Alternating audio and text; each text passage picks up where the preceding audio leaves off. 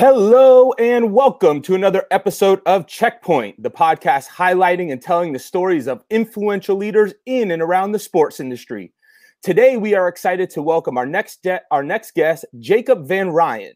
Jacob took over as the commissioner for the New England Collegiate Conference almost 2 years ago, and even in the face of a pandemic, is finding ways to innovate and expand the offerings within the conference.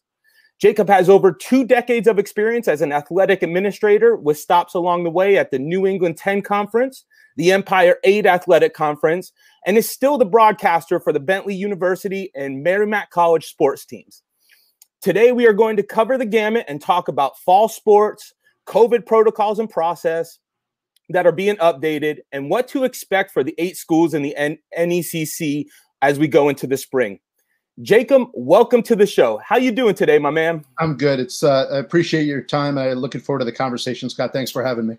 Yeah, likewise, man. Likewise. Well, look, for all you first-time listeners, Checkpoint, we're going to use the next 30 minutes to really take a look underneath the hood, get to know Jacob, understand his journey to, commissioner now, what you guys are currently focused on. And, coming out of this crazy fall, Jacob, we're excited to hear where you think things are going. So I appreciate that. I don't know if I have any great answers. I said to somebody this morning, I feel like I'm taking a test where there's no right answers, but here we are. Man, I tell you, it's, perspective is everything in this, though, right? And I mean, it's been so cool to bring on thought leaders, influencers from the ADC, from the, the player lens. You're our first commissioner. So, this is going to be a really unique perspective. And for all you listeners that don't know, the NECC is a Division III conference made up of 8 teams up here in New England. And now I'm going to shut up. So, Jacob, you give us, who are you and what are you currently doing over there? Yeah, all small private institutions, Scott. Tight-knit, small radius. We cover as north as New England College in New Hampshire, as south as Mitchell College in Connecticut. The majority of our footprint is in the Commonwealth of Massachusetts, where most of our schools are located.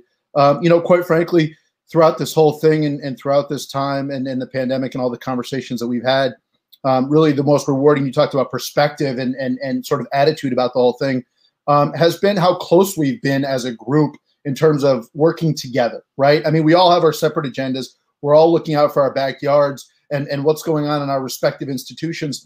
But the cohesive discussions that we've had about, hey, we're all in this together. We want, whether it's Mitchell College or Bay Path University, Becker College, New England College, we all want to be in this together. We all want to put ourselves in our best possible situation to succeed and ultimately be safe and provide a good experience for our people across the board. And quite frankly, that's been really rewarding and something I probably didn't expect going into this. You think about this pandemic of like, oh God, the world's ending, everything's terrible. What are we going to do? What are we going to do? In many ways, it's brought us closer together, I think, across the conference. And that was probably an unintended, very happy consequence of this whole thing. It's amazing. You find silver linings. And like you said, with something that could be so pessimistic in nature, to be able to see that unity come together. We're hoping that we see that span from D3 to D1. Obviously it's a disjointed process though. When, just as a spectator and someone working in sports, it's been very interesting to see from, the school level to the conference level to the NCAA. I'm really curious, as you guys were going through, fall sports decision, if you don't mind giving us an insight to how some of those decisions were made, as a group or, really curious because we see it just being done in so many different ways across the board right now. Yeah, I'll go back quite frankly to March when we decided to sort of, postpone and ultimately cancel our spring sports seasons. That was very much, Scott, a ground up decision. And what I mean by that is that came from a recommendation from our athletic leadership, our ADs, our associate ADs, our SWAs up the ladder. And our presidents just sort of signed off on that, quite frankly. And that's where we were in March when spring championships and spring seasons were postponed, obviously, due to the pandemic.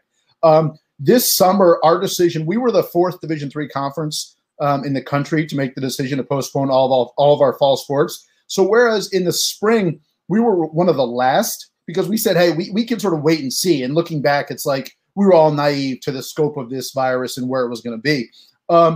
I really applaud it. And fast forward now to the summer, early July, our presidents really made an emphasis. They said, listen, we have young people making important decisions, enrollment decisions, travel decisions, academic decisions, financial decisions.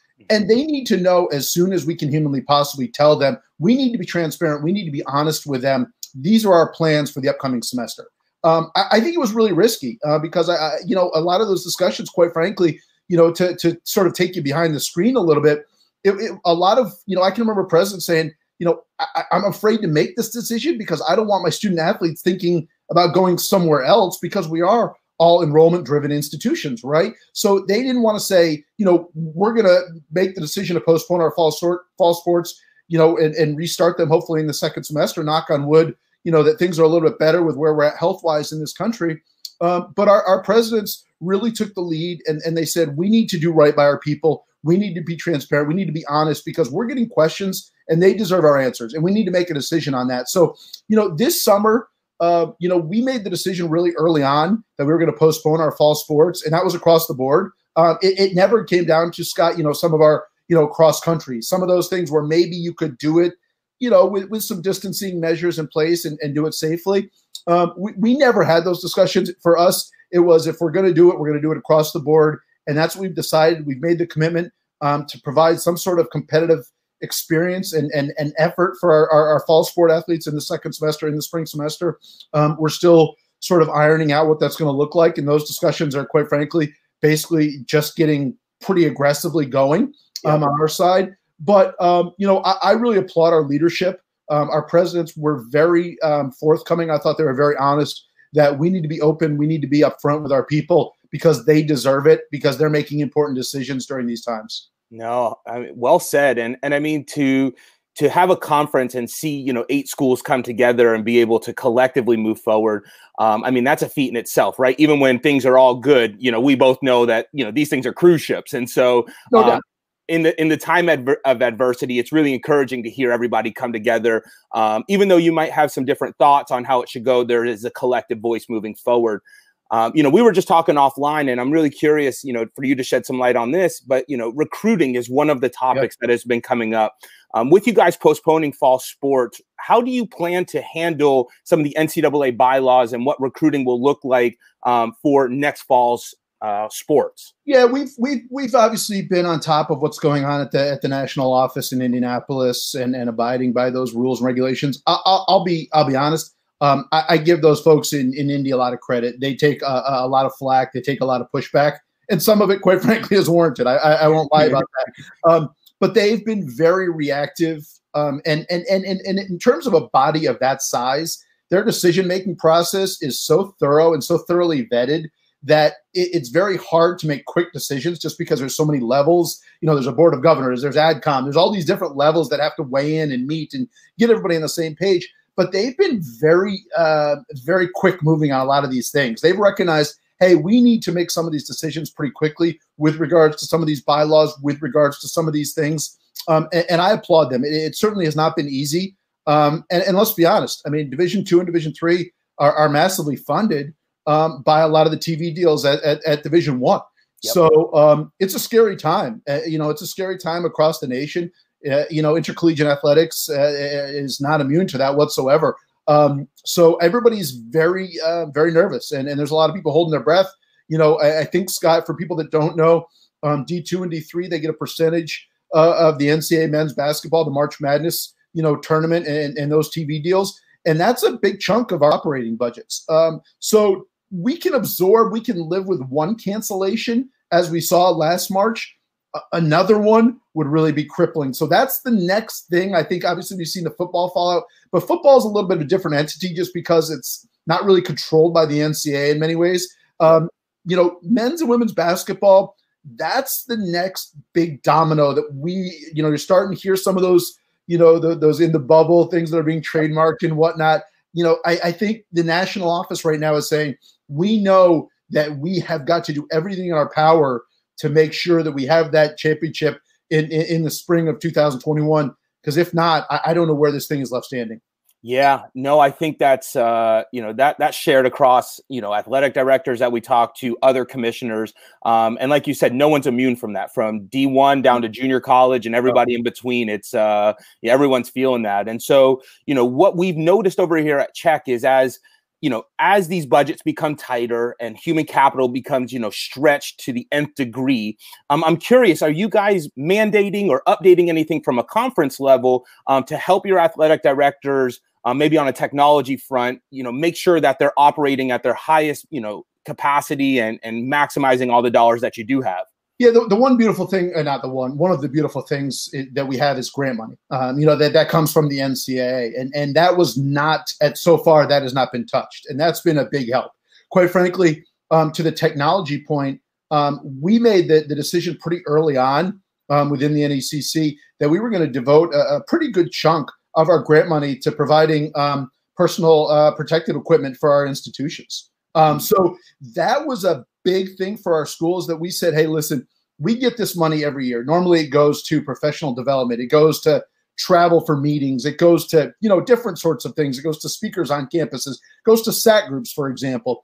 But this year, COVID is first, second, third, fourth, all the way down to the top 20 things you're dealing with on a day-to-day basis. What can we do on our side from a conference office perspective to help our membership, to help our schools during these tough times?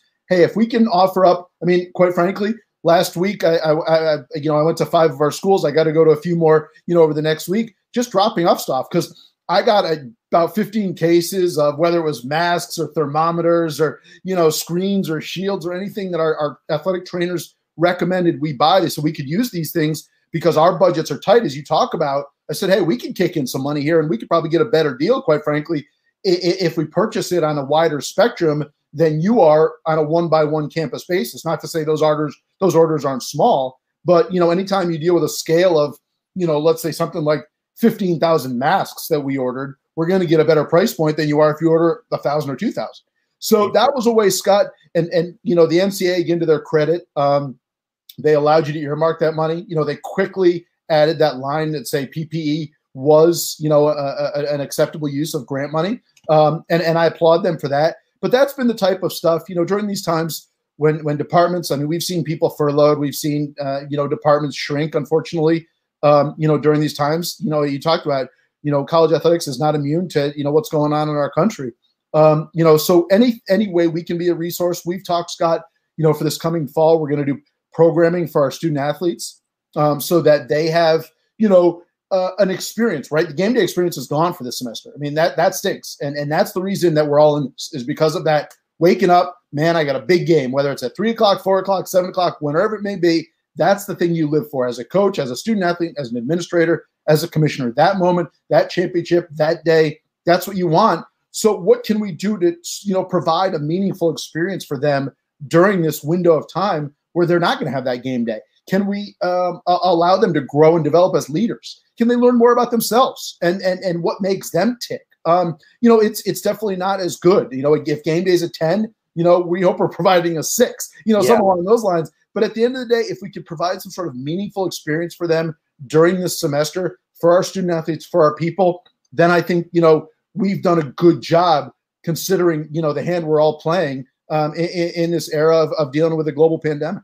No, that really well said. And for all your listeners out there, I don't know if you're picking up on the same through line as me, but, Jacob at the reins of the NECC, these guys are very forward thinking, very, proactive instead of being reactive to some of these scenarios. And so, during this pandemic, we've seen a lot of people and organizations, largely the budgetary restraints have to become very creative, right? And so, I can't wait to dive into this, but you guys, first off, congratulations on your new partnership with Helix and in the esports arena. And I'm going to let you take it from here. But if you want to fill us in on who Helix is, what that partnership looks like, because this is the future of collegiate athletics. So really excited to hear what you guys are doing over there. Yeah, thank you. I appreciate that, Scott.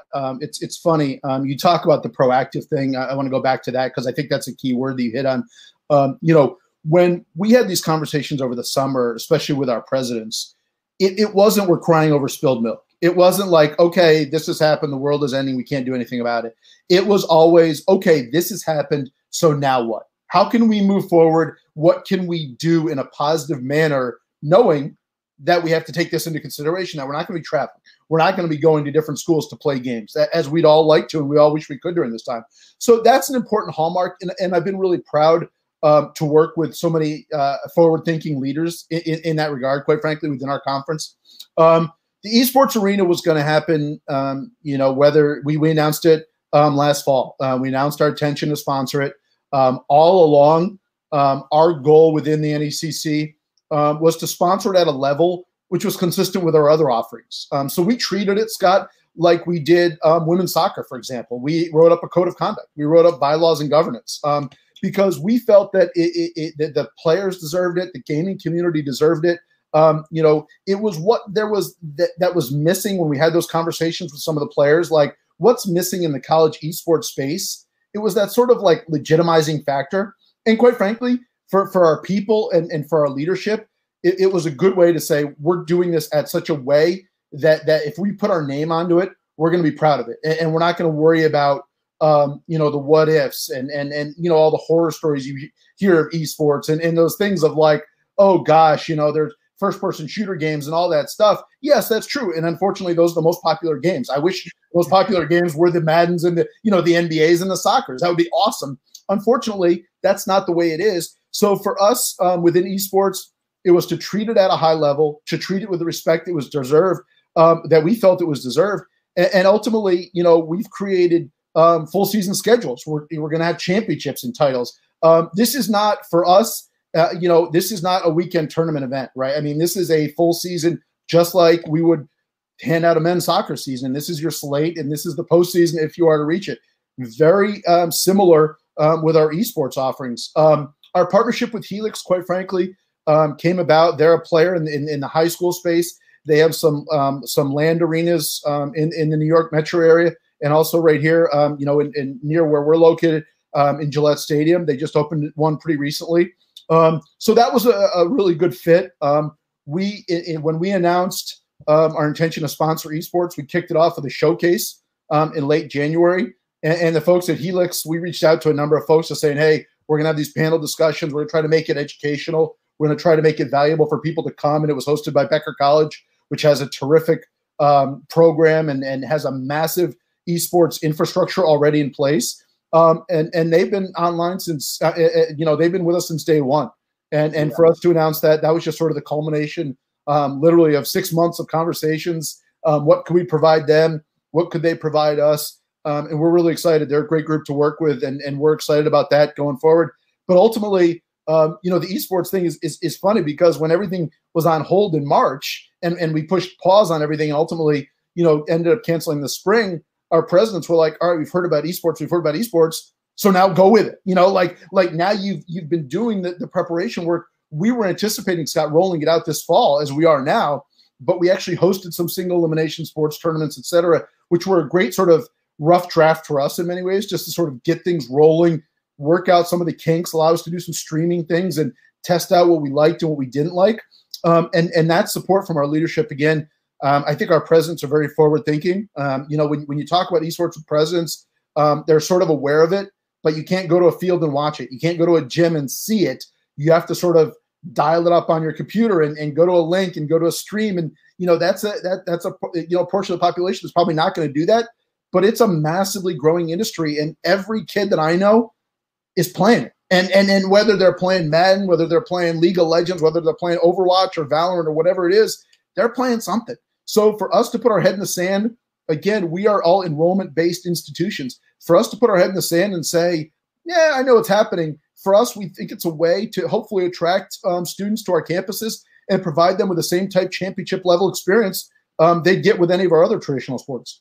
And really well said. And I mean, the esports has been fascinating to me. I think, I'm 30 years old. And so I'm sort of right in that. I remember life before a cell phone, but really the majority of it's been with, one of those devices in my hands. And, as you go downstream in the generations, you see more adoption of Madden than you do of, flag football or Pop Warner. And so I think, as we see younger leadership continue to permeate the NCAA and other, governing bodies, esports is here to stay. And, especially you couple that with a pandemic, it's the safest way to play sports and interact. And so, one thing we touched on and this has been a through line in our conversations is name, image, and likeness, right? When you start touching on players earning, you think of the Obi Toppins, you think of the Zions. the Joe Burrows, but you don't necessarily think of your esports at Becker College, right, or Dean College. Right. Talk to us a little bit about, some of the discussions that are preliminarily happening on the non-traditional way for athletes to build a digital brand and earn on that.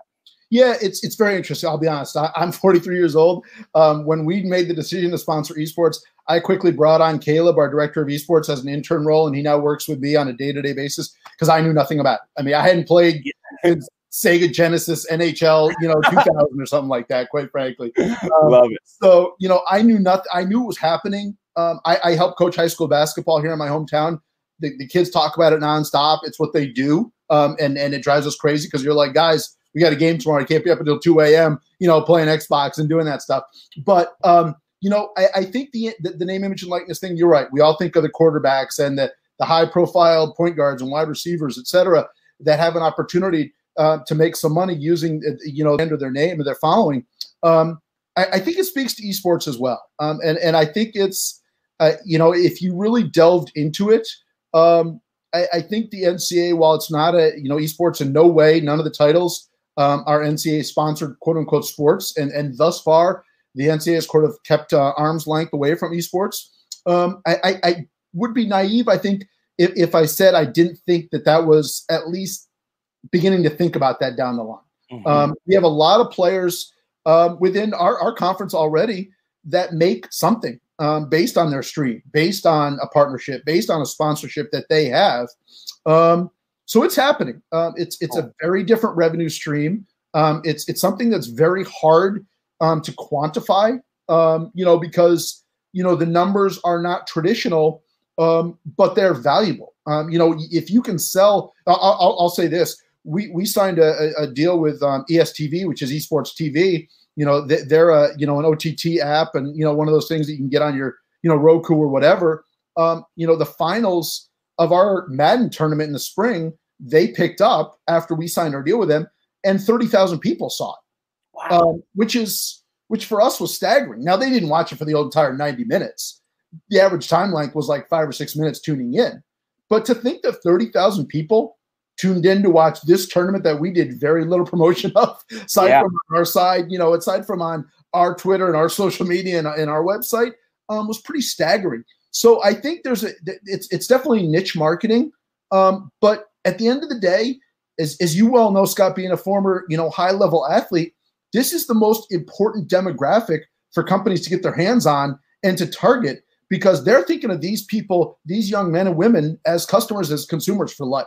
So if they can make that relationship, that attachment when they're 18, 19, 20, 21 years old, well, now maybe they think, I've got a partner and I've got somebody who's going to, drink my soft drink or use my product, use my mouse, use my keyboard, use my platform, whatever it may be, for the next 50, 60 years. And that's extremely valuable. So it's an interesting, small and very important demographic. I shouldn't say small, because obviously it's massive and the numbers are growing annually. But it's an interesting thing. And I think that name, image, and likeness speaks to some of those things as the NCAA begins to think about this on a bigger scale, and potentially they know what's going on with the pop-ups of the esports around the country, the NECC included, quite frankly. Yeah. And I mean, again, it's just a great highlight of this is changing, right? As much as we want to hold on to legacy, as much as we want to hold on to tradition, I'm one of those folks that has that battle between, hey, I came up and used to watch the Alabama-Auburn football games and used to have that Final Four memory, but it's changing. We're in the digital era. We're not in the industrial era anymore. We're seeing the way we educate, the mediums in which we communicate change. So ultimately, sports are going to get caught up in that in some capacity. But it's really neat. Go ahead. No, I was just going to say, look at attendance across the country. I mean, with the exception of the Duke men's basketball that sells out Cameron every night, numbers are down across the board, with the exception of those sort of one-off events, the Final Fours, the championships, et cetera, where those are always going to be, special things. It's because people are in their rooms doing this stuff. So as you said, how do you evolve? How do you grow? The guy I work with, he says all the time, you got to think about this like this is football 100 years ago. And everybody was like, oh, I'm worried. I don't know what this is. Wait, you're going to run into each other. You're wearing these leather soft helmets. That's going to be terrible for you. It's a lot of those same hesitations that people are saying, I'm not really comfortable. That's fine. And we respect that. If you're not comfortable with sponsoring something, then don't sponsor a Madden, sponsor a sports game where you would on your campus. But those are the discussions I think you're seeing. And the people that are doing it well have gotten a head start. And they are, this is an industry, it's not going anywhere.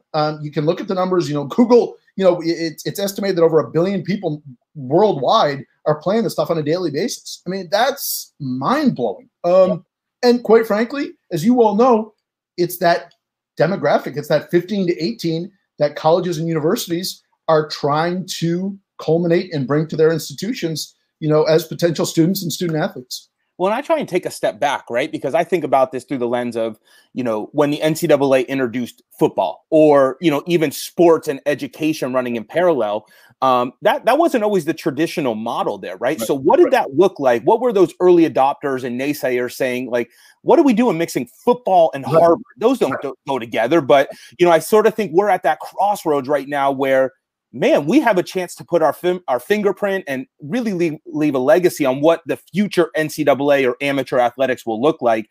We're pioneering instead of absorbing, which is really cool. And that's very well said. And I think that, it's these times, right? These times in our country's history where these developments occur just out of sheer necessity. I mean, we just can't go right now. We can't go to a gym and watch a game, in most parts of the country.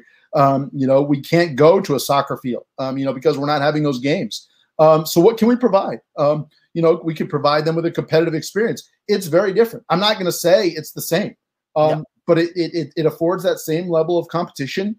At the end of the day, we want it to be high level. There's a winner and a loser, just like there is in, traditional sports. But I'm with you. This is the future is now, and I think it's been probably happening. And it's probably been below the scenes a little bit, in terms of these esports space. But now that, everything else has been put on hold in a lot of regards, it's probably been fast forwarded into the mainstream a little bit sooner than it would have been otherwise. Love it. Love it. So on that note, I'm curious, right? So you guys, we're going to take a pivot off of esports here, but really focus in on the student athlete here for a couple minutes. So fall sports aren't taking place. I'm really curious, how are you guys handling the mental health and the well-being of your athletes to make sure that, everybody is still being treated, accordingly, make sure they have the resources as if they were on campus? It's a great question. Mental health during this time has probably been the most important thing that we've focused on. And I give our healthcare professionals within our conference all the credit in the world. Our athletic trainers, have done more than they were ever asked or called upon to do, quite frankly. Not only are they the first line of defense and in terms of, working to provide a safe and sound experience for the people on campus, but they were the ones that were writing the policies for us as a conference across the board, saying not only am I worried about what happens when my, student athlete is in my backyard or on my campus, but I want to make sure that the same thing's going on in your backyard and your campus. Now we're all treating this equitably. So you're right. And to the mental health point, I don't have any great answers for that. I will say this, I was extremely proud of our people that when we announced our intention to postpone all the fall sports, there wasn't an outrage because I think people knew. I think people knew this was not a decision anyone wanted to make. It was a decision we had to make because of the current, climate in our country. And we were doing it because of their safety. We're doing a lot of stuff internally with regards to some of the discussions going on surrounding race, surrounding inclusion, and that's an effort. We're going to roll out some stuff over the next couple of weeks for some semester-wide programming within our conference to provide for our student athletes, to provide for our students, quite frankly, not just our student athletes, to provide for our population. Let's use this time to grow. Not often we have this pause, in many ways, everybody's heads are spinning, it's right after Labor Day, right? Where, we're back into the full swing and everybody's going a million miles a minute. That's not the case right now. It's not to say people aren't working hard, because they are. They're probably working harder than ever before, but it's just in a different way.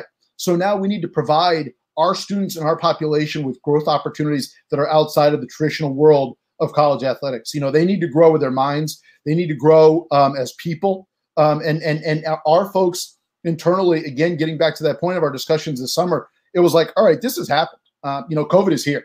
There's no light switch moment. We're going to be dealing with this for a long time. Hopefully, shorter rather than longer. But here we are.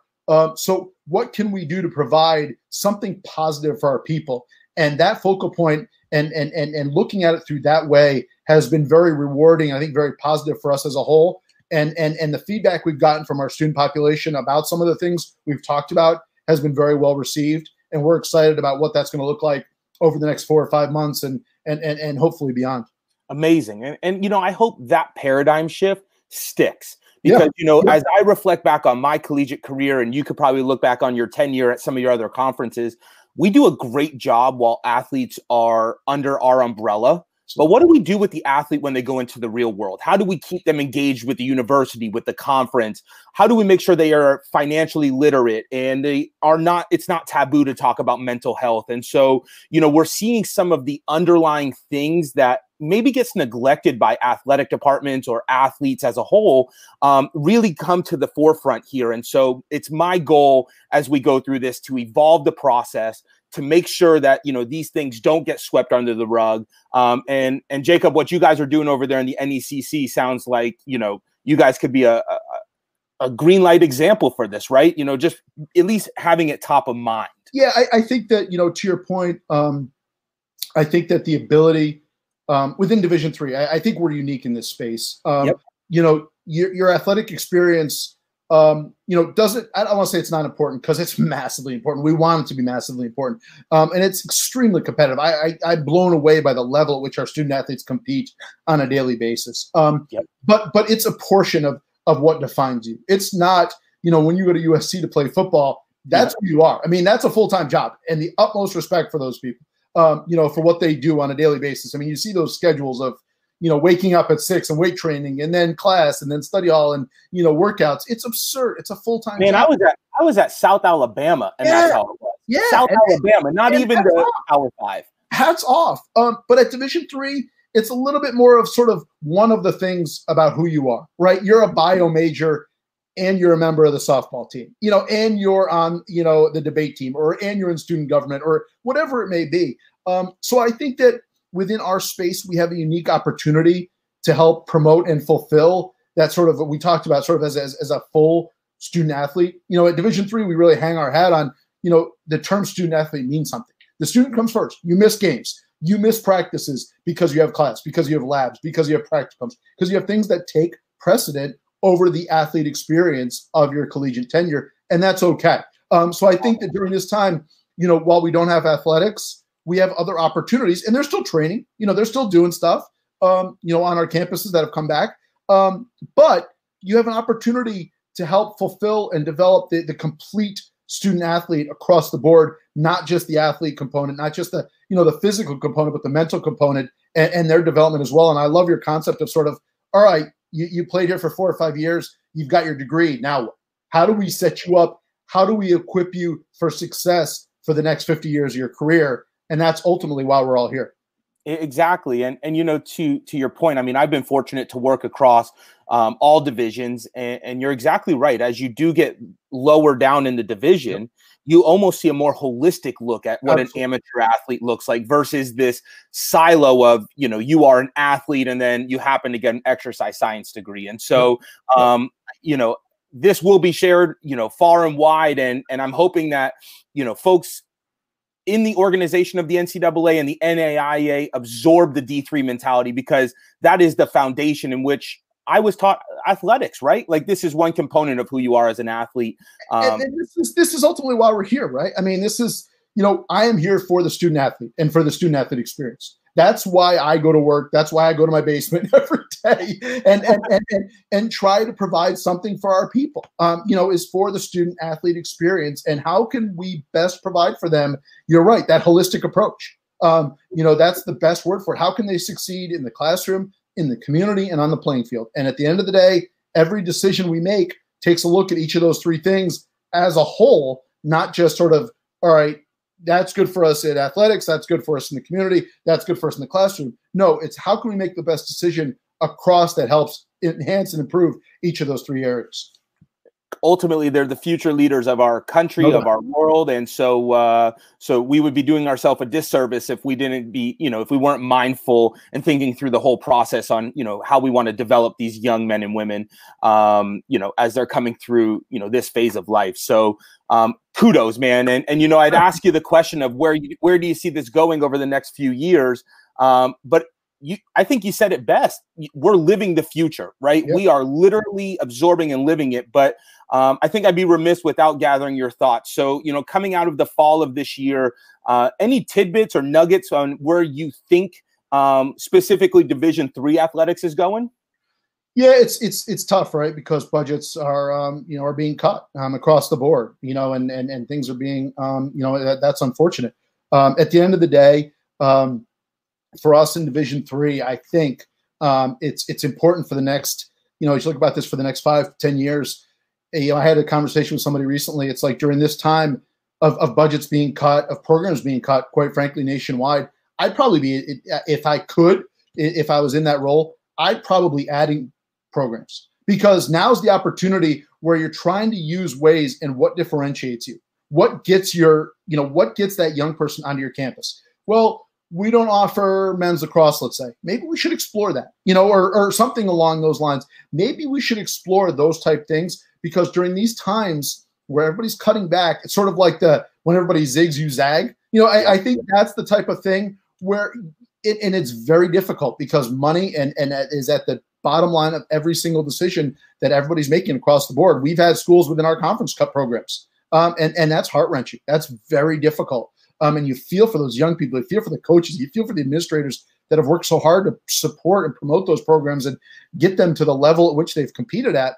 But I think that, Scott, over the next 5 to 10 years, I think this is going to look very differently. I think that the structure has been shaken. I don't know what the future holds, but I think that you will see this look very differently 5, 10 years from now than it does today. I don't think we're going to be, sort of the same onwards trajectory. I think it's going to maybe there's more regional components and more regional competition, so that you're not spending thousands of dollars to send a team out or whatever it may be, because that isn't there anymore. But at the end of the day, how can you provide that meaningful experience and that meaningful component, as you talked about, to help fulfill and complete that full experience of our people while they're on campus? Because you're right, as you well know as a former student athlete, those 18 to 22-year-olds, those are friendships, those are experiences, those are moments you're going to remember for the rest of your life. And we need to provide them, with as good a possible experience as we can, especially during this time where athletics and traditional athletics have been put on hold. It's on us to say, all right, now what? And what do we do so that this is not a lost time? And we don't look back and say, you know what? That spring, that summer, that fall of 2020 or whatever it may be and beyond was not a good time. No, you know what I did during that time? I grew and I develop in other ways. And that's the goal of everything that we do. Man, Jacob, that's got me fired up on this side of the screen. You got me going back to my football days. It's so true, right? With these shakeups, I think a lot of these foundational core, we'll call them issues, they were there with or without COVID. This just exposed them, and now we can't ignore them anymore. So I think this breeds a ton of opportunity to become more transparent, opportunity to become more accountable, opportunity to become more fiscally responsible as departments, so that we can, run a more sound business and provide more opportunities for our athletes. And so a shakeup always is painful when you have to absorb it. But in that same vein, I think you've provided a ton of optimism for the listeners on, just making sure we have the right people at the reins to drive big decisions that will shape the next 5 to 10 years. So from Czech, we really appreciate that. Yeah, it's been a pleasure to discuss. It's definitely not an easy time. I'll tell you right now, I don't envy the role of the college president in any way, shape, or form right now, because those are, you're dealing with multi-million-dollar budgets. Those are very difficult decisions. I'm dealing with a limited window, trying to provide the best possible thing. So by comparison, it's relatively easy. Scott, I can't thank you enough for the work that you and your crew do there at Czech. It's really great. The emphasis and the focus on the student athlete, their development and beyond is a necessary and important window, and it's something we need to shed more light on. And I thank you for your hard work. Amazing. So before we go, we have one last question for you. So Jacob, this is a personal one, right? We're going to steer completely away from football and sports, but Jacob, if you could let our listeners know one thing that you've done in your life that you would recommend they do or experience in theirs, what would that be and why? Yeah, it's interesting when you think about this. I had the opportunity to go to Colgate University in Central New York. I made the very difficult decision. I was probably a D3 student athlete at best on my good days, and I probably would have been lucky to make the basketball team, depending on where I went. And I, at the end of the day, made the decision that, college sports was awesome, but I had to do what was best for me and what was best for my education. And ultimately, that was the right decision for me. While I was on campus, quite frankly, just via dumb luck, I had the opportunity to get involved in things like sports broadcasting, in things like radio station, in things like intramurals. So for me, the only advice I would say is, no matter what your interest is, stay connected to it. My interest in high school, I was a jock. I was a basketball player. I was a baseball player. That was what defined me in many ways. When I went to college, I knew I still loved sports, but I wasn't good enough to play at Colgate. I'll be honest. That's Division I. I was not good enough. I wasn't going to make the basketball team there.